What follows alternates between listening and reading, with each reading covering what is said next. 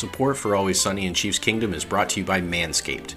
Thanks to listener participation over the last several months, Manscaped has been kind enough to sponsor the podcast as long as people continue using our promo code SUNNYINKC to get 20% off their entire orders. So thanks to everyone who's helped us out so far. This is incredible. Check out this suggested intro for the ad read.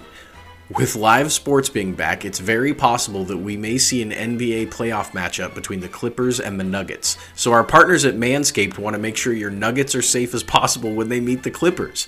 What wordplay, that's great. But for real, it's been amazing to be partners with them. I've been super impressed with their products. Per their ad copy, Manscaped is here to provide you the best tools for your grooming experience. The Lawnmower 3.0 is the best hygiene tool for the modern man. Because of their ceramic blade and skin-safe technology, your snags will be reduced. They actually just released their Shears 2.0 nail kit, which is the perfect add-on to their lawnmower trimmer. The Shears 2.0 is a luxury 4-piece nail kit featuring tempered stainless steel tools, and it includes slash-tipped tweezers, rounded point scissors, fingernail clippers, and a medium grit nail file. So get 20% off plus free shipping with the promo code SUNNYINKC at manscaped.com and take your grooming game to the next level. Now back to your regularly scheduled programming. It's freaking gorgeous. The red and the yellow, like the way that it has the Chiefs colors. A lot of rings, a lot of teams don't really get their colors to kind of show up in the ring, but I feel like it's a very Chiefs looking ring. It's just gorgeous. We got them and they pop. Those colors, they definitely pop. I, for one, really enjoy the engraved gold 69 on the side, which of course is a reference to the Chiefs' first championship of course. In 1969. But they just put 69 on there. And there's nice. They put a 69 on the side of the ring, which I think is just, that's a masterpiece. Yeah, the whole thing is a work of art. It really is. It's got just a very modern. Every time I see a Super Bowl ring, I always feel like, well, this is the most extravagant this could possibly get, right? Yes. Like no one can ever top this. And then every year I look at the next one that comes out and I'm like, oh, okay, yeah, I guess that's how you could top it. And this is no different. This one is the king of the crop. Until the next one. And we should talk about that because I feel like we should maybe make a pitch to design this next ring. Now, Ooh. For me, I really liked I totally liked the engraving on the inside of the ring with the different deficits and the final scores of all of our playoff opponents. But I think we could take in the next Super Bowl ring coming in 2021, I feel like we could take this humiliation to the next level. Now, okay. I'm all about, obviously celebrating the first Super Bowl win and the second Super Bowl win. All right. But that's a little, I don't want to say it's tacky, but you can tell we haven't won one for 50 years, right? It's kind of like, let's also put this Lombardi that we won 50 years ago on the ring that we won this year, and I feel like that's kind of that's kind of a new Super Bowl winner thing, right? Like you're kind of, I don't know, act like you've been there before, but you don't need to waste space on the ring with, honoring the 1969 season. And that's great and everything like that. It's all very cool. But next year we don't, you throw a 69 on the side anyway, just you throw a 69, a 19, and a 20 on there, I guess. I don't know. Just, pop the numbers on there. But I feel like we need to find a way to dial up the humiliation. I don't know if you saw Justin Reed, our Texan safety, had a very funny reaction on Instagram to this ring being posted. No. He responded to the NFL Instagram post, which had 6 different photos, I believe, of the ring, and he said, "Man, I thought this ring was really dope until I got to picture number 5, which is a picture of the interior that had Chiefs, Texans, Titans, and Niners with all Chiefs the final 51, scores." Yeah, Texans 31-24 deficit in that game. So that's what I want from my Super Bowl ring, right? I want to dial up the humiliation. I want to have the scores from every game from the season on there, right? Ooh. I want to show on there just how badly we humiliated everyone on our way to Super Bowl number 3 in 2021. What do you think about that? What's going to be really confusing is if they don't include the 69 and they just have 19 and 20, then if you put 19 first and 20 second, it looks like you're saying the year 1920. And if you flip them, and you have 20 and then 19, then it just looks like it's a ring for 2019. And where's the ring for 2020? I don't know how they can, unless they have 2019 and 2020 on the ring as the full years. I don't think they can just do 19 and 20 and put them on there in a way that makes sense. Well, they could put the little, they could put the little dash in there. Yeah, a little apostrophe in there, to kind of space them apart. It's going to be really interesting because this ring design really went all out in honoring the past and honoring the fan base and honoring everything kind of ring adjacent. Yeah. But the next one, like, we just did it. So, you don't need to put 142.2 decibels on there, which, that's cool. It's a cool thing that we as the fan base did.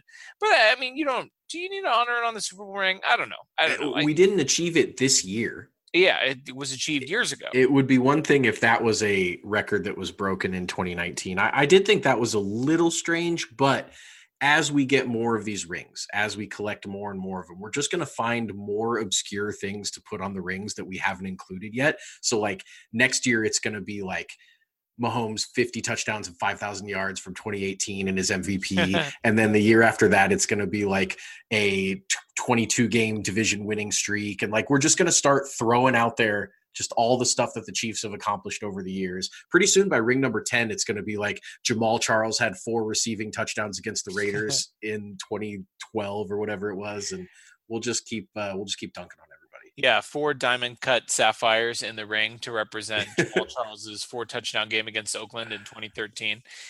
I'm convinced that they come up with these ring designs first.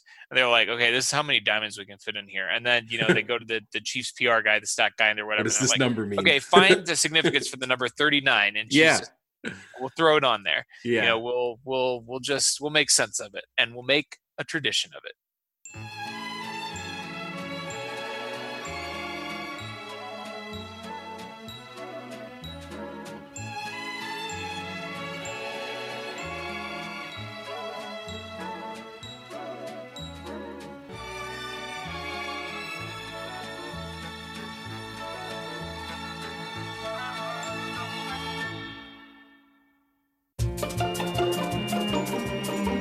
Welcome in, everybody, to It's Always Sunny in Chiefs Kingdom, brought to you by Manscaped and Sports Illustrated. I'm Austin. Hello, I'm Taylor. And we got a bang-up episode for you this week. Ladies and gentlemen, as we sit here recording, the season opener is only 8 days away, which is unbelievable. We've made it, Taylor. We started this podcast back in February. We've made it all the way to September. The season is just 8 days away. Before we jump into this week's episode, we do have an announcement about next week. Your normal episode drops usually on Thursday nights or Friday mornings, depending on when you're checking your content and refreshing your podcast feed. Next week, pay attention, check your feed on Wednesday, the 9th. We're going to try and record that episode early next week and get it out to you on Wednesday the 9th. That's going to be our season preview episode. We are going to have our special guest, Sam Hayes, our colleague at Sports Illustrated at Wichita Chiefs. Sam will be joining us for that episode. We will break down our full season predictions. We'll get into Chiefs-Texans, which is crazy to say. We're going to be previewing a game next week, Taylor.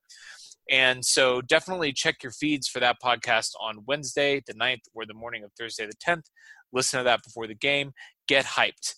This week, guys, before we get into our game preview and we get into the regular season, we do have some news, and we also have some mailbag questions. We wanted to go through the mailbag. We wanted to answer all the questions that we kind of have outstanding. So we're going to do our best to get to all of those. But first, Taylor. News.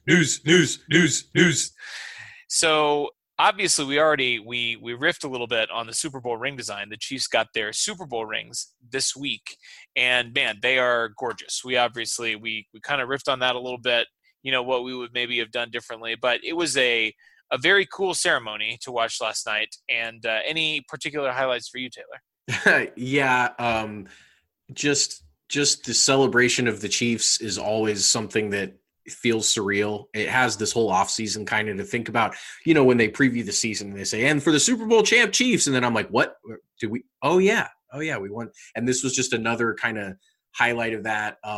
Obviously we got to talk about Frank Clark, right? He's amazing. Yeah, we do. I mean, we talked about Frank Clark. I feel like in some ways we were the ones talking about this story. A couple of weeks ago, or gosh, it's probably been a month ago now, when we were doing our Super Bowl episode. What is time? Yes, exactly. What does it mean in 2020? When we were getting ready for our Super Bowl episode, I was going back and watching the Chiefs, official game recap broadcasts where they were kind of replaying the season, their Relive campaign, and they had Frank Clark on, and he made a comment about how what finger I'm going to put it on, and of course, he was talking about his middle finger. He didn't come out and say it, but it was obvious. What other finger would it have been? Exactly. And he did it. He actually got his ring sized for and put it on his middle finger. Now, of course, in the official photo, you know what's funny? I have not seen any video. If you have seen it, definitely send it to me or tweet it at us. I did not see any video clips tweeted out by the Chiefs official Twitter account for Frank Clark. And I'm guessing that's because Frank Clark got a Super Bowl ring for his middle finger. It's incredible. You're probably right. I guess they were like, all right, everybody line up. Frank, hey, can you put that on your right finger? And he's like, nah, man, I got this size for my middle finger. This is going to be the picture. And then he just holds his middle finger up to the camera and they're like, all right, next. Just move along. Yeah, he's a one of a kind guy, man. He's brought a lot of swagger since the Chiefs brought him in. He's had a lot of pressure to perform given the trade value and the contract and all that stuff. And, I liked the way that he was not shy about talking about the guy he replaced, number 55, Dee Ford, and how he's mentioned, I think 3 times in public, 55 was offsides. We ain't going to have none of that this year and all that. He really leaned into that, and he's a dog. He's got an attitude that the defense is sorely needed, and between he and the Badger, they've brought it. Yeah, absolutely. And speaking of he and the Badger, they were just talking last night at the ring ceremony, sitting here with the homies. Frank Clark tweets, looking at our Super Bowl rings, talking about the next ring. So pretty soon, Frank Clark is going to have rings on both middle fingers. Yes, which will be just fantastic. I guess the other news last night, Pat and Brittany getting hitched. Our quarterback, Patrick Mahomes, proposed to his longtime girlfriend, Brittany Matthews. Since high school. And yes, I would imagine that ring cost, I think the Super Bowl rings, the average cost for a Super Bowl ring is something like $33,000. Do you think that engagement ring costs more or less than $33,000? Oh, man, that's a good question. It is huge. And I would imagine that with Pat being a newly minted 500 millionaire, that he spared no expense. So 33,000 is a lot, but I'm going to take the over there. Yeah, I'm going to take the over as well. I don't know what a rock that size runs you, but it is a much bigger rock than any of the many rocks in each of the Chiefs Super Bowl rings. I think that's probably accurate. Yeah. Good for him. Good for her. We're happy for the two of them. Yeah. Great story. We're also happy as Chiefs fans always, but we got some kind of unexpected news just out of the blue earlier this week. Big news. The Chiefs extending Brett Veach and Andy Reid, both of their contracts through the 2025 season. Andy is currently 62. Brett is 42. So that's going to put Andy and KC under contract through his age 67 season. People have talked to Andy a lot recently about retiring. I think both before and especially after he won his Super Bowl. Yes. And 6 years from now, he will be the age that Bill Belichick and Pete Carroll currently are at 68. So, people need to table this retirement talk for him for a while. Yeah, absolutely. He signed the long extension. He's only 62. That's not ancient in coaching years. He's getting up there, but it's certainly, if they're asking Andy, they should be asking everybody older than Andy every day also, and they're not. So I just feel like we can kind of put that to bed for a little bit. He's clearly extremely excited, more. He talks about all the time how excited he is, and it's just so to have the 3 men most responsible for this championship all locked up for that long is just such a relief and such a blessing as Chiefs fans. I couldn't have been more excited, not only that they got Reid done, but also Veach, who, as we sing his praises every week on this pod, he is the man as well. And getting him for at least 6 more years is it's exciting. Yeah, it is. And it just, as with every other piece of major Chiefs news this offseason, it kind of flew under the radar. I mean, it just kind of happened. we saw that it was being rumored, earlier this week, and then it was done. And, here we are. And we have talked about several times on this podcast, trying to read between the lines, how long is Andy going to coach for? And, he kind of had made that comment, a few weeks ago that, I'll keep coaching until they kick me out, or, Yep. Until I don't love it anymore. I think that was actually just last Yeah. week. What is time? Yeah. But now we know that unless he decides to retire with years left on his contract, which doesn't seem like something that Andy would do unless, he has some serious health problems or something like that, which God forbid. But I mean, 67. And I would be shocked if he was going to coach another contract past that. But, he obviously had the ability to name his price and his number of years. And we've got Brett Veach, his general manager, locked up for the same amount of time. It's really a cool kind of capstone to an offseason where both of them just absolutely crushed it, knocked it out of the park. Andy was preparing for the weirdest season of football we're probably ever going to see in our lifetimes. Hopefully. Brett Veach obviously locking up every star player on the roster to long-term deals. It's just it's always sunny in Chiefs Kingdom, Taylor. we picked such a good title for this podcast because it's literally true every day. It is. We're so lucky. And, Veach being 42, that career in front of him is long. I mean, he could be, lots of GMs and stuff. I mean, you can do that for a long time. Like, we could be looking at a absolutely, historic run that Veach could be going on. I just can't believe that there's really not one important piece to the Chiefs that isn't here long term right now. Like, it's just insane to me that all of these guys, I mean, really, I would say probably Honey Badger is the one guy that 2 years. Yep.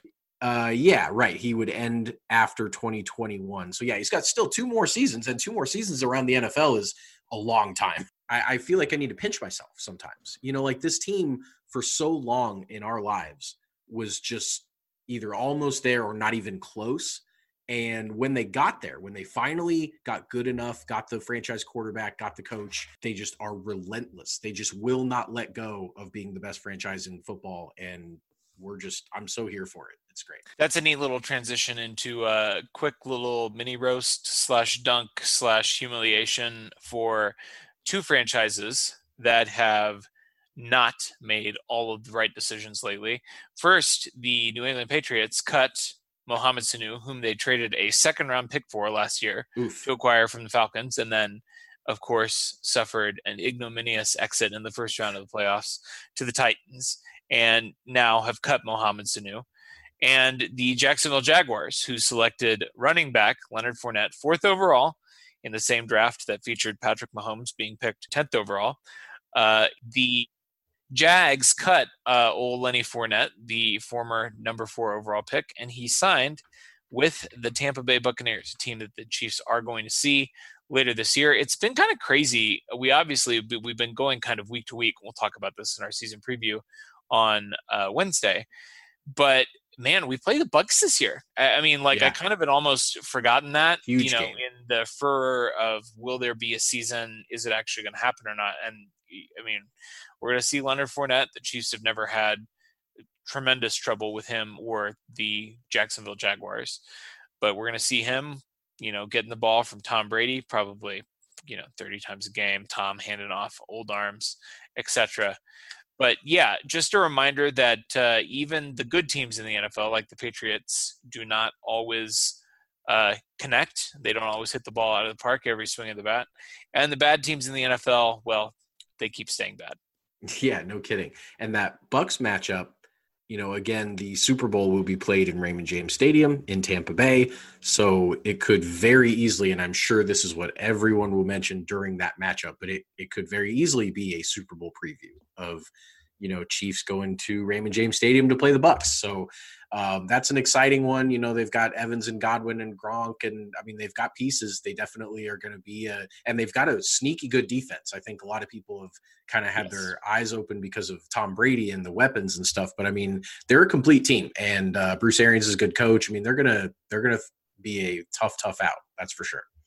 Absolutely. Well, Taylor, the final piece of opening news, let me just check my notes here. Oh, yeah, opening day is in 8 days. By the time you Wow. listen to this, it's probably going to be like 6 days. Yeah. Yeah, we're Get recording hyped. on Wednesday night, but it snuck up kind of. I mean, this is our 30th show of the podcast. So congratulations to us for making the big 3-0. Oh, man, that's amazing. And when we started it, it seemed like a long hill to climb between when we started and the start of the next season. That's a long time between February and September, but fortunately this has gotten us through the grind of the off season and waiting and all that stuff. We kind of always had a show to look forward to and to prep for. And it seems like it kind of compressed that off season timeline as much as you can in 2020, which it also has felt like 10 years since the Chiefs won the Super Bowl. But it's crazy that it's a week away, and we're going to have that preview show that you mentioned earlier. That's going to be really exciting with us joined by Sam, and we're going to go over all of our predictions and all of our, just everything that we think about the upcoming season so that you guys can all sound smart around the water cooler that you won't go to because you'll be working from home. Boom. Let's get into the mailbag. First mailbag question. Yes, I put this one first in the order. Vitamin J, Bird of War, asks, who has the cutest dog in the world and why is it yours? Thank you, Vitamin J. My dog is very cute. For those of you who don't know, I got a puppy last week. She is a Pembroke Welsh Corgi. She has a wonderful, beautiful little tail. She is our pride and joy, and she's beautiful, and she's just the best dog, and she's doing a great job with her potty training. She's having hardly any accidents. She just learned how to roll over today. She's very smart. So, Vitamin J, I appreciate you giving me the opportunity to talk about my dog on the podcast. If you want to see some puppy content, you can go follow me on Twitter at RealBirdLawyer. Taylor, you should probably give them your Twitter account as well while we're here. While we're doing that, while we're plugging, Taylor_Witt, WITT. You need to put more dog content out, bro. I have a great dog, and I should put more dog content out. He doesn't really get enough love from the internet. He gets enough love from me, but he's a good guy. Yeah, good old Russell. Subpart to Vitamin J's question: how will the Chiefs score a touchdown on their first play versus the Texans? So I love this question. We're going to dive into the Chiefs-Texans game more next week, but specifically says, how are they going to score on their first play? Well, their first play is probably going to be a kick return. So nice. McCole, maybe something cool, maybe a little double return with Tyreek and McCole both back there. We haven't seen that a whole lot lately, but we have seen it before. And I would love to see it again. And I would really like to see like a reverse on a return with a lateral or something in there, something goofy, something crazy. I feel like speed. Yeah, I feel like that would be just a great way to just totally dunk on the Texans. And it would be a really fun callback to the Texans game, since that McCole return, obviously not for a touchdown, was kind of the catalyst. Spark, yeah. Well, I also called back to the Texans game, but I was thinking the first play touchdown would be a fake bubble screen out wide, and then McCole Hardman just takes off down the middle, and Pat hits him over top. The exact same play that the Texans used to score their first touchdown on the Chiefs. Thought it might be fun to kind of throw a little medicine their way. Yeah, for sure. We got one from another Bird of War, Andrew Whiteside at SAS. Would you prefer a good running back, e.g. Kamara, who had been rumored to be on the trade block? Now it sounds like maybe the Saints are going to work something out. Although they're also going after Jadeveon Clowney. They're one of those teams that I don't understand how they have cap space, but they make it work. Would you prefer a good running back go to a division rival because it eats up cap space, distracts from more efficient passing usage, or would you rather keep weapons out of the division? For me, I mean, I looked at this question. When was the last time a big running back contract actually worked out? It's been a while. I mean, I guess you could say. Has it ever?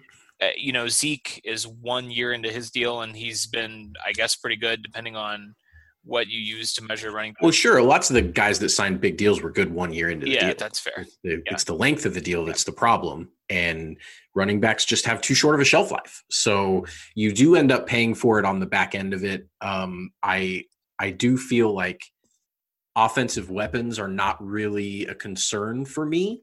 Not at all. For division opponents. Especially not with the quarterbacks that we have in this division right now. Exactly right. They can get all the weapons they want. They can get good running backs. They can get good wide receivers. They can do whatever. They're not going to be able to keep up with the arms race with us. So I would much prefer a running back go to a division rival than, say, a shutdown corner or something that would really, kind of hinder what the Chiefs like to do. So, yep, completely for agree. me, sign up for all the big running back contracts. If Kamara and anybody else who wants to go to our division rivals, that's fine with me. We've got one here from our man, Zach, the Layman's Terms, at the Layman's Terms. That was a good one. He nailed that one in unison there. It's been decided that you will get to do a major crossover event with 4 other podcasts, but you can only pick one podcast from each genre of the following: sports, history, entertainment, and legal. Who are you partnering with? Around the NFL for me would be my sports podcast. Would be right off the bat. Love those guys. Love that podcast. It's kind of, got some fun and some whimsy, but a lot of good news as well. History for me, there's basically one history podcast that I have listened to. It's Hardcore History. It's very popular and it's very, very good. The one that he did on World War I was exceptional. Go check that out. Entertainment. I'm not really sure what constitutes an entertainment podcast. So I don't really have an answer to that one, although I did listen to an interesting podcast the other day on the dating game killer, serial killer that was on the TV show The Dating Game in the 70s. So that kind of counts. That's like entertainment, right? Like, I mean, he was on TV. And then legal podcast. There was a really good podcast. I guess it's a series called In the Dark. It's like one of those serial, true crime kind of deals where they go in and look at cases. Either the first or the second season was about this guy in, I think, Alabama, named Curtis Flowers, who was tried 6 times and convicted 6 times and overturned on appeal 6 times, I think it was. What? Maybe overturned on appeal 4 times, and there were 2 mistrials or something like that for a quadruple murder. It's really super interesting. He's on death row right now, and there's it's like a terrible case. Like, it's honestly mind-boggling. I do listen to a lot of true crime, and it's mind-boggling, the kinds of cases that prosecutors feel like, and it's the same DA that has prosecuted the case every time. So it's been like 20 years that he keeps bringing it back. Anyway, they did amazing investigative reporting on that. That would be my 3, and then the entertainment one. Can you give me like a 1-sentence rundown of why it keeps getting appealed? Why he keeps getting convicted and then winning in appeals? So the reason he keeps getting convicted is because he's black and it's Alabama, and the reason it keeps getting overturned is because he's not guilty. He's not guilty, and the DA is extremely racist and keeps striking black people from the jury, which is illegal. So that was the reason for, I think, 3 of the convictions being overturned. But anyway, the last run of the Alabama Supreme Court did uphold it, and now he's doing all his death row appeals and everything like that. It's just ridiculous. I mean, there's almost no chance that he did it. It's terrible. But anyway, it's a really good podcast. It's a horrible story, but definitely check that one out. What about you, Taylor? Anything that you're listening to that you want to our listeners? I'm not really a podcast guy, which I hate saying in this format, but I love that a bunch of people out there, listen to them and stuff. I loved Around the NFL, and for a while during the season, especially, I listened to it every week.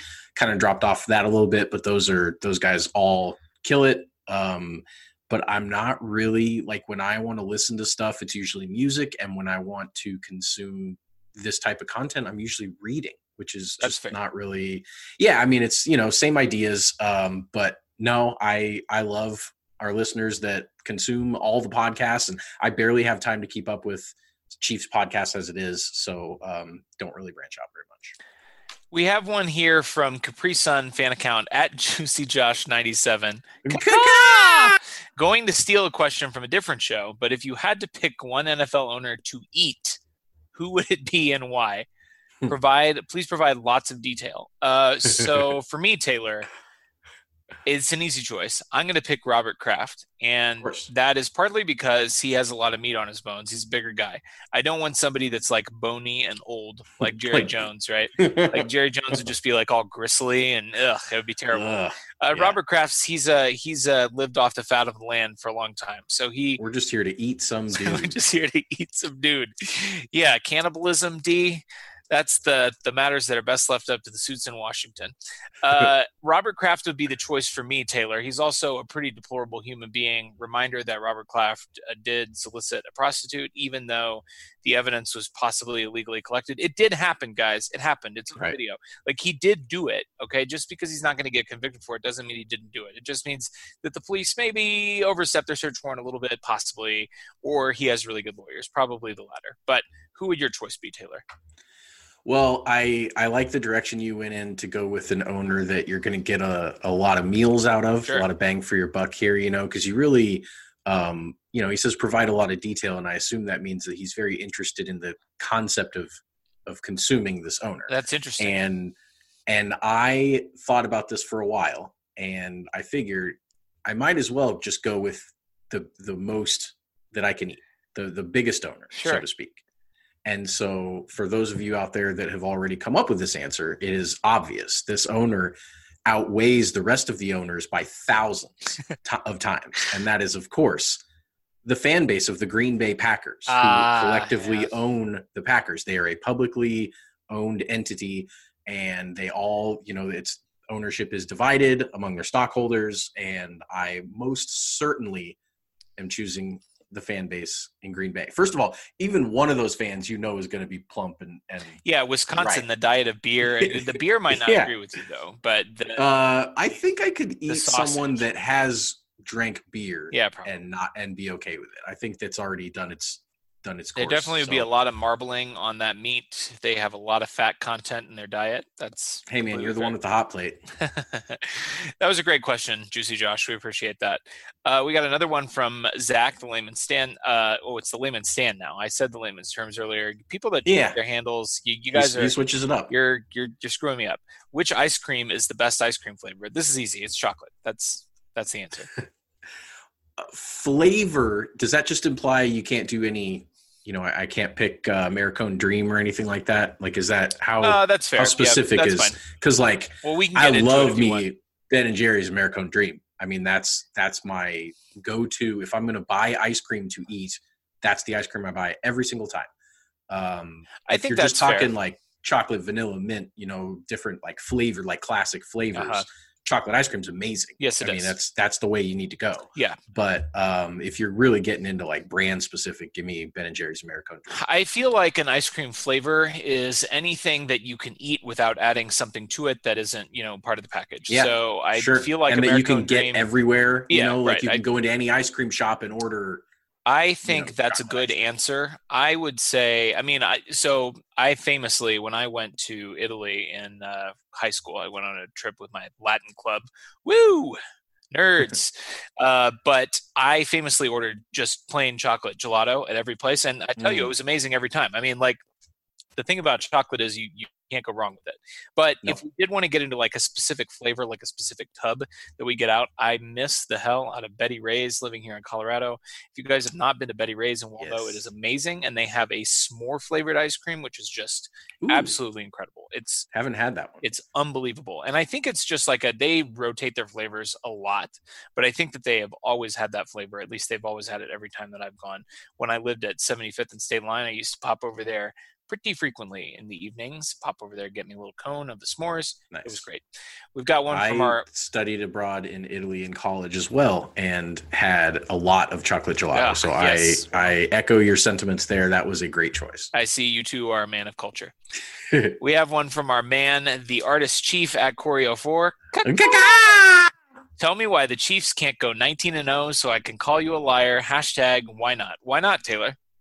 I mean, It's hard. I am the cheerleader here. I have been talking about 19-0 Can't wait to have Sam back on to bring us all back down to earth. Exactly. Sam's going to, they're going to go 14-2 and you're going to be disappointed, which is probably true. But no, I think 19-0, Corey, it's in the cards. It's in the cards as much as it has been going into any season for any team in NFL history. I mean, this team, not only are they loaded, not only are they in a division with 6 easy wins, but they they have the quarterback, they have the coach, they have the pieces, everything's in place for the Chiefs to be the favorite in every game that they play. Now, going to Baltimore with fans, I might have been a little, iffy about. Going to Baltimore with no fans, give me a break. I mean, that's a practice. So I know I was supposed to tell you why they can't go 19-0, so you can call me a liar, but I ain't going to lie to you, buddy. They can go 19-0, and they probably will. They could, and they might, and they probably will. Boom. We got one from Nick Mullins at McMillan. What has been more impressive about Veach? His identification of players he wants and acquisition, i.e. Mahomes, Clark, Matthew in the draft, or his ability to be creative with the cap and keep everyone together? Yes. Yes is the answer. All of the above. Yes. Yes. Yeah, he's been a wizard. Everything he's done, he's hit on, whether it's the talent acquisition or the retention. They've just both been top of their game, both of them, both aspects. I mean, it's a great question here because I don't really know how to quantify them against each other. They're just two aspects of what makes Brett Veach one of, if not the best GMs in football. And I think maybe for me, I would rather have the initial talent identification just because if you can't keep the guys, but you can bring in somebody that was as talented as them, all things being equal, I would rather have that end, but it's a great benefit for the fan base that we get to fall in love with all these players and then they stick around not for 4 years, but for 8+ years. I mean, it's been a blast. Yeah, I agree that the ability to identify players is a more valuable asset in a vacuum. Like that is a more valuable trait because even if you, and we saw it with John Dorsey because John Dorsey is he's like the half of this, the first half of this question that's really good at identifying talent. And the second part of it, the ability to be creative with the cap and keep everyone together, that's the part that he really sucked at. But, he did a good job building rosters in Green Bay when he was the GM there, assistant GM there. And then obviously building, a lot of the building blocks of this team are Dorsey guys, including technically Patrick Mahomes. Sure. But, of course. But you're right. I mean, obviously the ability to manipulate the cap is something that certainly is very valuable as well. And it's great to have a GM, get yourself a GM that can do both. Why not both? We've got one from Brian Lefebvre. Bigger scumbag. He's always a winner to us, though.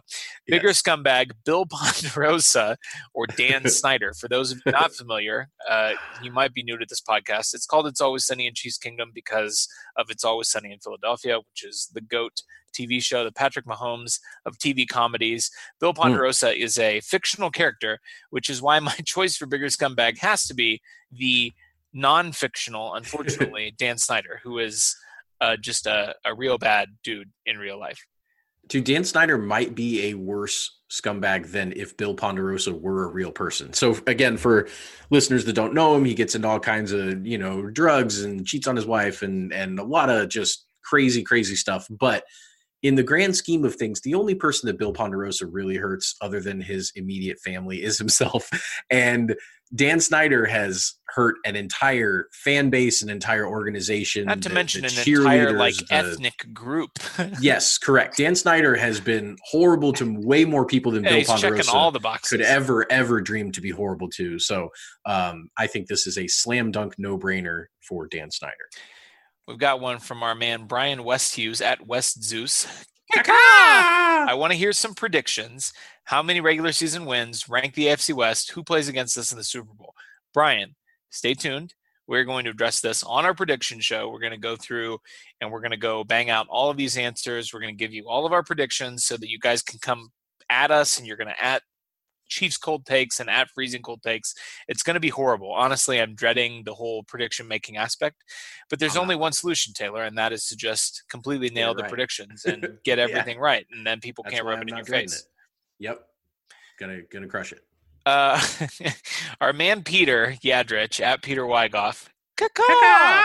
In honor of the Chiefs putting the point differential they overcame under the final scores of every postseason game on the inside of their championship ring itself, what's the pettiest thing you've done to get back in an X while in the process of achieving true happiness?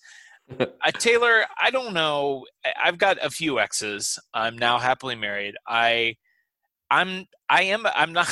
I was about to say I'm not a petty person. I'm an extremely petty person, To but strangers on Twitter. exactly. But to people that I know in real life, I'm not that bad. No. All I have to say to this, Peter, and I understand this is not a very satisfying answer. I wish I had a better story. The best revenge, truly, is living well. And so going out there and achieving true happiness, that's petty enough. That's like the biggest middle finger you can give somebody. That's Frank Clark putting the engagement ring on his middle finger and being like, booyah, I leveled up. I graded up. That was a very lawyer answer of you, and I respect that and appreciate that. I don't really, I hate saying I'm not a petty person because it seems very, self-aggrandizing. And I feel that I'm not the type of person to get back, quote unquote, at people for stuff like that. And yeah, sorry, Peter. Great question. Love the spirit here, but pass. Pass. He's going to come after Super you for pass. that, and he should. That's fine. He gives us amazing questions every week. We can't knock them all out of the park, but I eagerly await your next one. I at least gave him an answer. Peter, I give you permission to give Taylor a hard time about that. We've got one from Keith McLean of the Cam McLean at the Clan McLean. Ugh. Claw. Woo. My tongue was going faster than my brain there. Besides Ward, who has the most snaps at cornerback after the first 4 weeks? We debated the semantics of this question, whether it means who has the most snaps through the first 4 weeks or who has the most snaps from week 4 on to the end of the season. Yes. And actually, it could actually be read either way. English is a fascinating language, but we assume, Keith, that you meant the first 4 weeks, weeks 1 through 4 of the season. And I think it's going to probably be Rashad Fenton, unless you want to count Tyron as a corner. But even then, he's not going to be playing corner all the time. He is going to have the most snaps of anyone that has spent any snaps at cornerback. Right. He's going to be playing like 90 all the time, 7% of the snaps or something like that.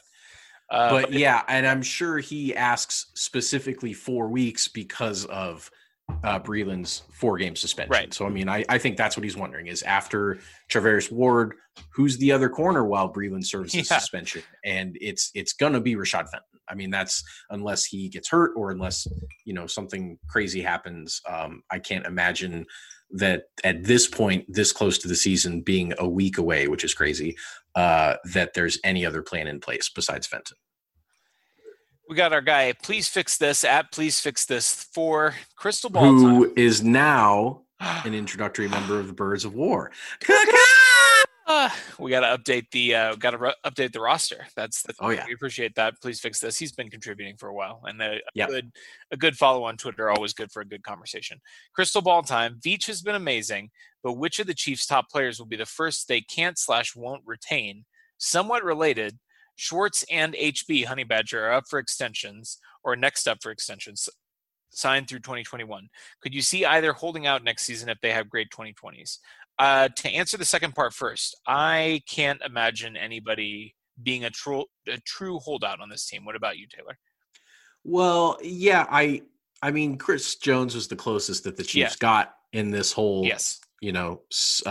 situation. But I think with these two players specifically, Mitchell Schwartz and Tyrann Mathieu, they just don't really strike me as the holdout types. There's just a lot of team camaraderie with both of them and a lot of, team first attitude. Not to say that Chris Jones doesn't have that, but I also think that Chris's ceiling was a little bit higher, even though Schwartz is the best right tackle in football. And Honey Badger is like the best safety in football. I just still think that like NFL superstar status or whatever, like Chris Jones, I'm sure his contract, if they all signed 4-year deals, Chris Jones would be the highest paid of the 4. So, sure. He certainly had the most leverage of the 3 and the most to gain from holding out.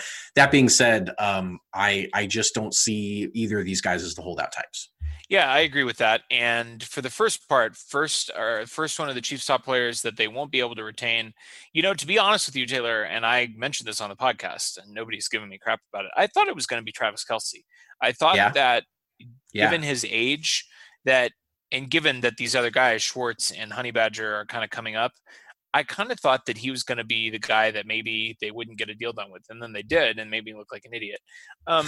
I honestly, I don't know. I mean, I guess we could maybe say if we would consider Charvarius Ward to be one of the Chiefs' top players, that's possible. He's up for an extension Yeah. after this year, I believe, and that could be a little challenging depending on what the cap is like. Although today, I guess the NFL signed a deal with YouTube TV to get some additional streaming out there, which is something that is long overdue for the NFL to kind of put their streaming product out there in legal ways that people can pay for.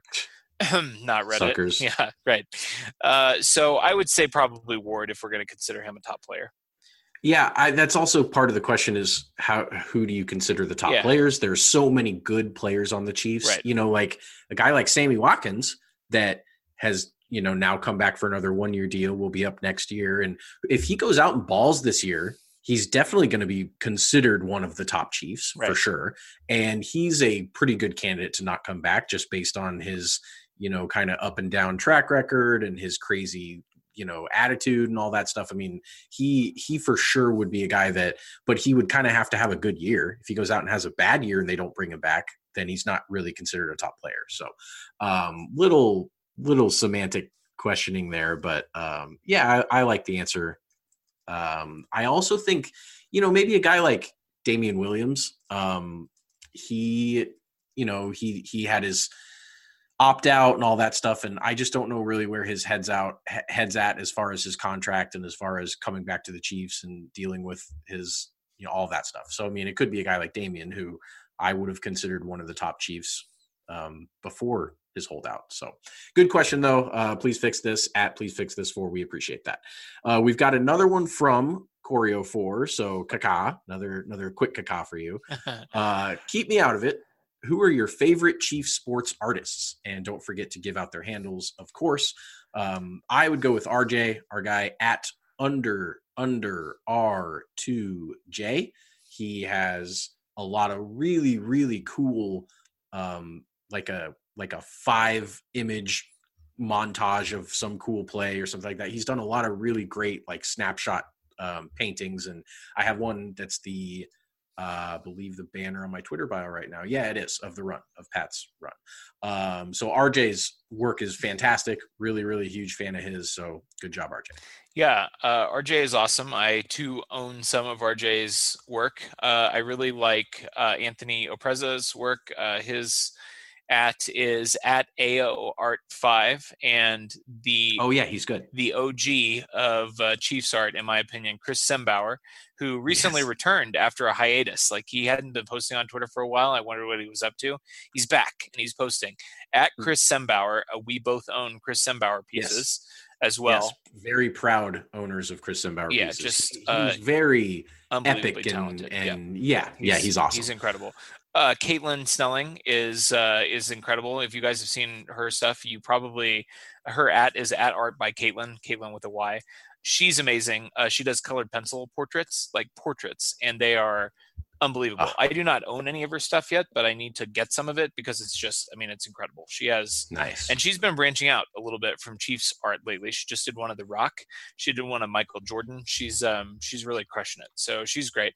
That's a pretty good crew. There definitely are others that, you know, we probably have overlooked, but you know, if we missed you, you know, shout us out on Twitter and we'll try and give you some love on our next episode. Our next question, the name is apparently a Dune reference, which I haven't read Dune in forever. And it is a Dune reference, isn't it? I've read, but Kwisatz Haderdash, or Mahomes is the Kwisatz Haderdash at Chiefs Rule 2019. They in fact do.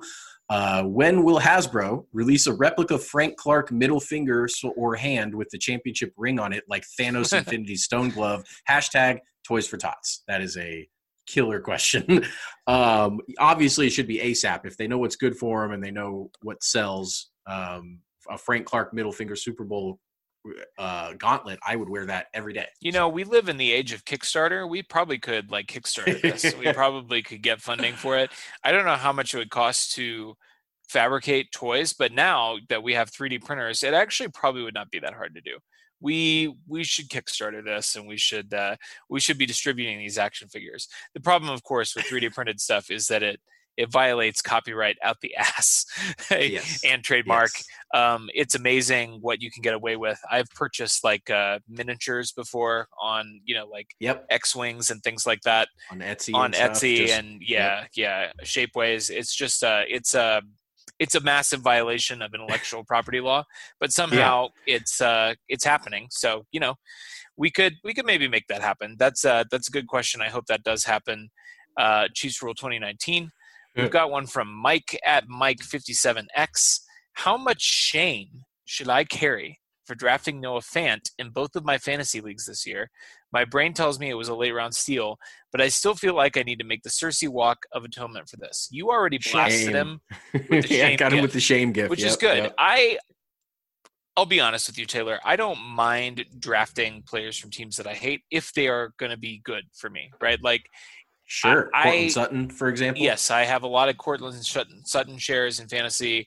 I have an embarrassing number of AFC West rival players in our dynasty league that we're both in. Yeah, you do. What were you doing? It's really weird. I ended up with that fast guy for the Raiders, Henry Ruggs.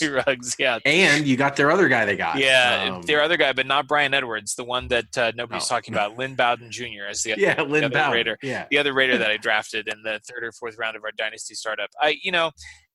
Noah Fant, I don't know. Like, I like to punt at the tight end position. We actually have been getting rid of tight end in all of our leagues that Taylor and I are in. Taylor commissions all of the fantasy leagues that I participate in, and I sort of am like a shadow commissioner. That's how I fancy myself. You have a lot to say. I have a lot of pull. I'm kind of the tastemaker around here. You pretty much goes. Nice. So you and the commissioner pretty tight. Yeah, right. So we've been getting rid of tight ends because they are a garbage position. We've been getting rid of defenses. We've been getting rid of kickers. But I don't know. I don't think Noah Fant is going to be that good. I mean, you probably didn't spend any draft capital on him, and if he sucks the first couple of weeks, you'll just drop him and pick up, Gary Barnidge, whoever Gary Barnidge is going to be this year. You like that drop, Taylor? I do. Little Jeez. Gary Barnidge drop. What year is it? I know. Whoever the Gary Barnidge of 2020 is, that's who you'll be dropping Noah Fant for in like week 3. Jordan Scarin, at Mr. J 1128. Who wins in a game of Charlie McDennis, Taylor or Austin? Taylor, you did the work on this one, so I'm going to let you answer this. Well, so Charlie McDennis, again, is an Always Sunny reference. It comprises the 4 names of the main characters, Charlie, Dee, Mac, and Dennis. And they have this great long-running tradition of Dennis and Dee versus Charlie and Mac, and they play 3 levels of a made-up game. The first level is the level of mind, where they all drink wine and they do mind games, trivia, puzzles, artistry, stuff like that. And then the second level, level 2, is body, and they drink beer and do physical challenges, pain, endurance, that type of stuff. And level 3, my favorite level, is spirit, where they drink hard liquor and they put the teams through emotional battery and public humiliation. So then at the end of that, whoever has passed the requisite number of challenges wins Charlie McDennis and gets to smash the game pieces of the other team in a great display of just tribal rage. And so that being said, I've kind of got us one clear win for each of us and then kind of a toss-up. I, as we've discussed before, am allergic to beer. Can't keep it down.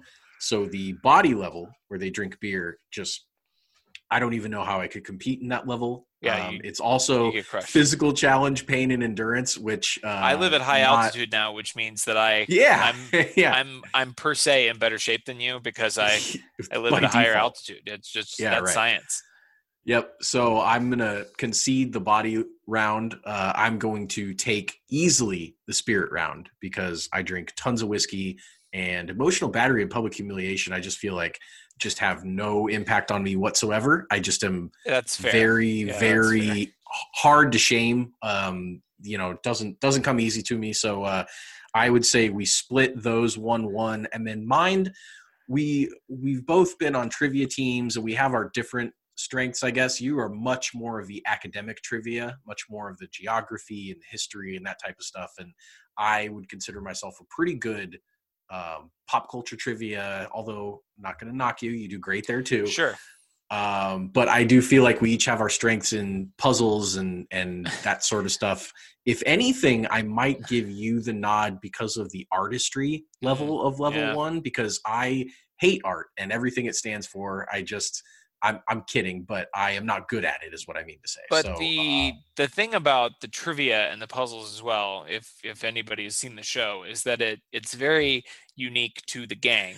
And so if we were literally playing the game of Charlie McDennis, it actually is basically just Always Sunny trivia, which honestly would be like a dead heat. Dead heat. we do that every day of our lives. We are constantly quizzing ourselves and keeping ourselves in great shape. I hope that Geeks Who Drink someday does an Always Sunny themed trivia. I will fly back to Kansas City by ourselves we'll run the table. We've got one from Patrick McCall at CFOD. First time contributor. He is, and I love this question. Thanks, Patrick. Why were none of your possible dog names Chiefs related? So for those of you who have not seen the updates on Twitter, for now our dog is called Molly. That could change. We wanted to name her Rosie, but there's already a Rosie in Chiefs Kingdom. Rosie the pug, love you, Rosie. And also my sister-in-law wants to name her future hypothetical, not conceived yet, possible girl child Rosalie and call her Rosie. So we went with Molly for now. We could change it. I did want to pitch Olivia and call her Liv. That's the only girl name that I could come up with that was Super Bowl related. I don't know how many times people tweeted me on Twitter, Taylor, after I specified that the dog was a girl and said, name it Patrick or name it Travis or whatever. I'm like, guys, come on. Yeah. I mean, like Tyreek. I'm not trying to, gender my puppy or whatever. Like, I won't put her in a box, but it is a female puppy and she has a girl's name for now. I will give you guys the Instagram handle when we come up with it, so you can go check out all the sweet puppy content. She's a great dog. I guess I've heard of a couple female Andys. Yeah, that's true. Many, Andy with an IE, maybe. That you could pop that on there. That's true. We never considered that one. It's not too late to change. She's I'll submit that as my proposal is female Andy. We've got one here from PKS, Polish Chiefs fan, who put us on the map. Big cacaw for him. Our entire Polish fan base, I believe. For the mailbag pod, hope I'm not too late. You were not.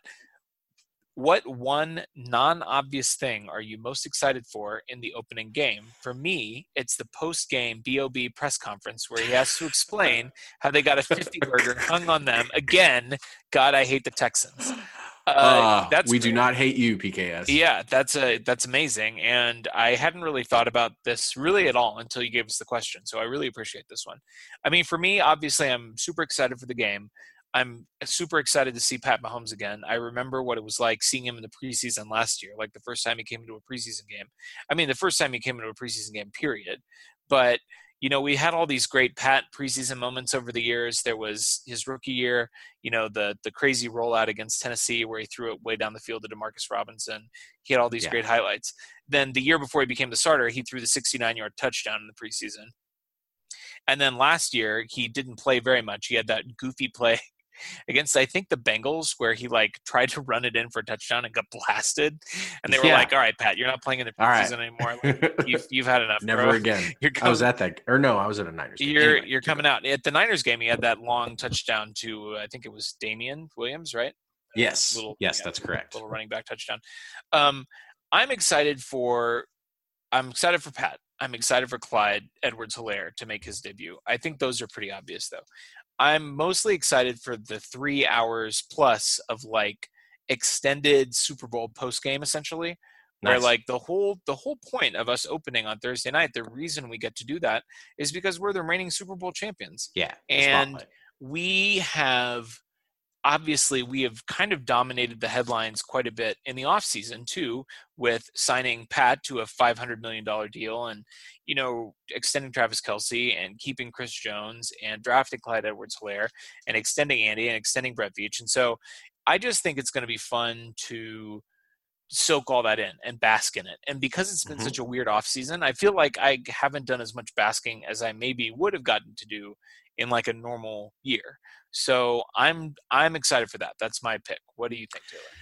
I mean, that's a good answer. And as you know, I echo all of those sentiments as far as just celebrating the Chiefs. I just think that they have gone a long time without being the team in football. And now that they are the team and we are the fans of the team, it's just really fun to be in the driver's seat and have the target on your back and be the team that goes into the year and everyone says, how are we going to stop the Chiefs? It's just it's nice to be on the other side of that equation for the first time. Yeah. I think, to me, it always has kind of all come down to Pat. It's just, no matter what else happens in football and with the Chiefs and with everything else, Pat Mahomes is the most exciting ticket in football.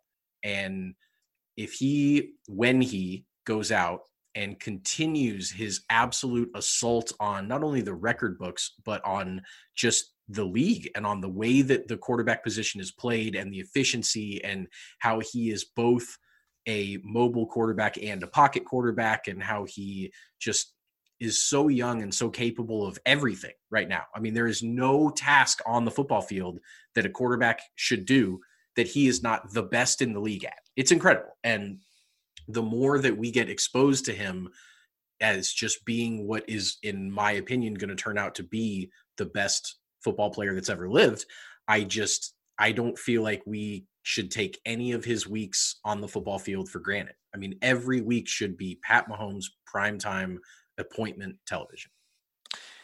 That's a great answer, Taylor. We have one final question. It's from one of our Birds of War at Brandon422 Championship Swagger. So B.O.B. could have had Leonard Fournette and DeAndre Hopkins, and instead he got David Johnson, who has been injured and is overpaid. Please roast him some more. Brandon, you're going to have to stay tuned because we have the season preview coming up next week. It's going to be dropping on Wednesday, the night before the game, so that you have a full 24 hours to kind of soak that in, get yourself hyped up. We're going to have our man, Sam Hayes at Wichita Chiefs. Sam, he's going to be back on the pod with us. And I am certain, Taylor, that there will be plenty of roasting of Bill O'Brien on that podcast coming up next week.